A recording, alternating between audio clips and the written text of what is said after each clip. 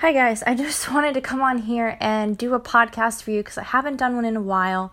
And today's podcast is about, are you holding yourself back? So this is something that is a hard topic to kind of address because at the end of the day, we don't want to blame ourselves. We have this aversion to blaming ourselves for being the cause of our problems or the cause of our lack of what we want. The fact of the matter is that oftentimes we are the people ourselves that are holding ourselves back. So what do I mean by this? I mean that we're doing things every day that is holding us back from reaching our potential. So this could be us going to bed super late every single day and not waking up on time. So because we don't wake up on time, we don't get up, we don't go to the gym, we aren't productive, we become stagnant. And another one could be fear. Maybe fear, internal fears that you have about either yourself, other people, situations, money, whatever it is, could be holding you back. And I know this is something true for me because for a long time, I was not in the headspace to have my own business. I was not in the right headspace or the right place in my life to even consider it. It was not even an idea in my mind because I had tried in the past and I had failed. So I thought, I'm not really ready to do this and I don't want to do this. And it was something that I blocked myself out and I held myself back from doing for a long time. And thank God I was able to have some significant changes happen in my life and some circumstances that arose that really threw my life into a different direction. And I'm so thankful for it. I haven't really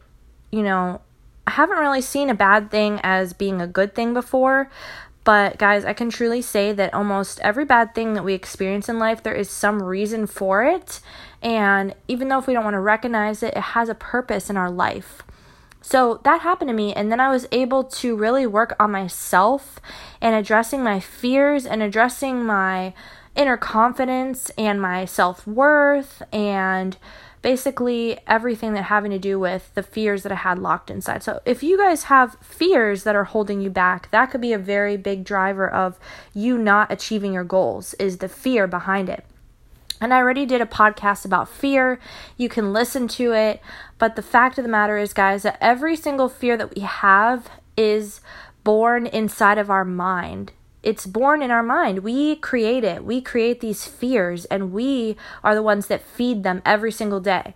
Instead of starving our fears and feeding our dreams and our passions and, saying, fuck the fear, we're going to go for it. We instead feed our fear every single day that we don't take action, every single day that we stay doing something that we hate doing, every single day that we don't take a risk, or every single day that we don't challenge ourselves. We are feeding our fears.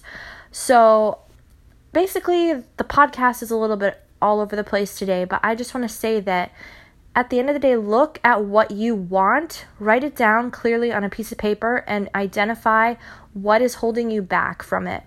And really avoid doing the blame game like, I can't go to school because my parents won't pay for it.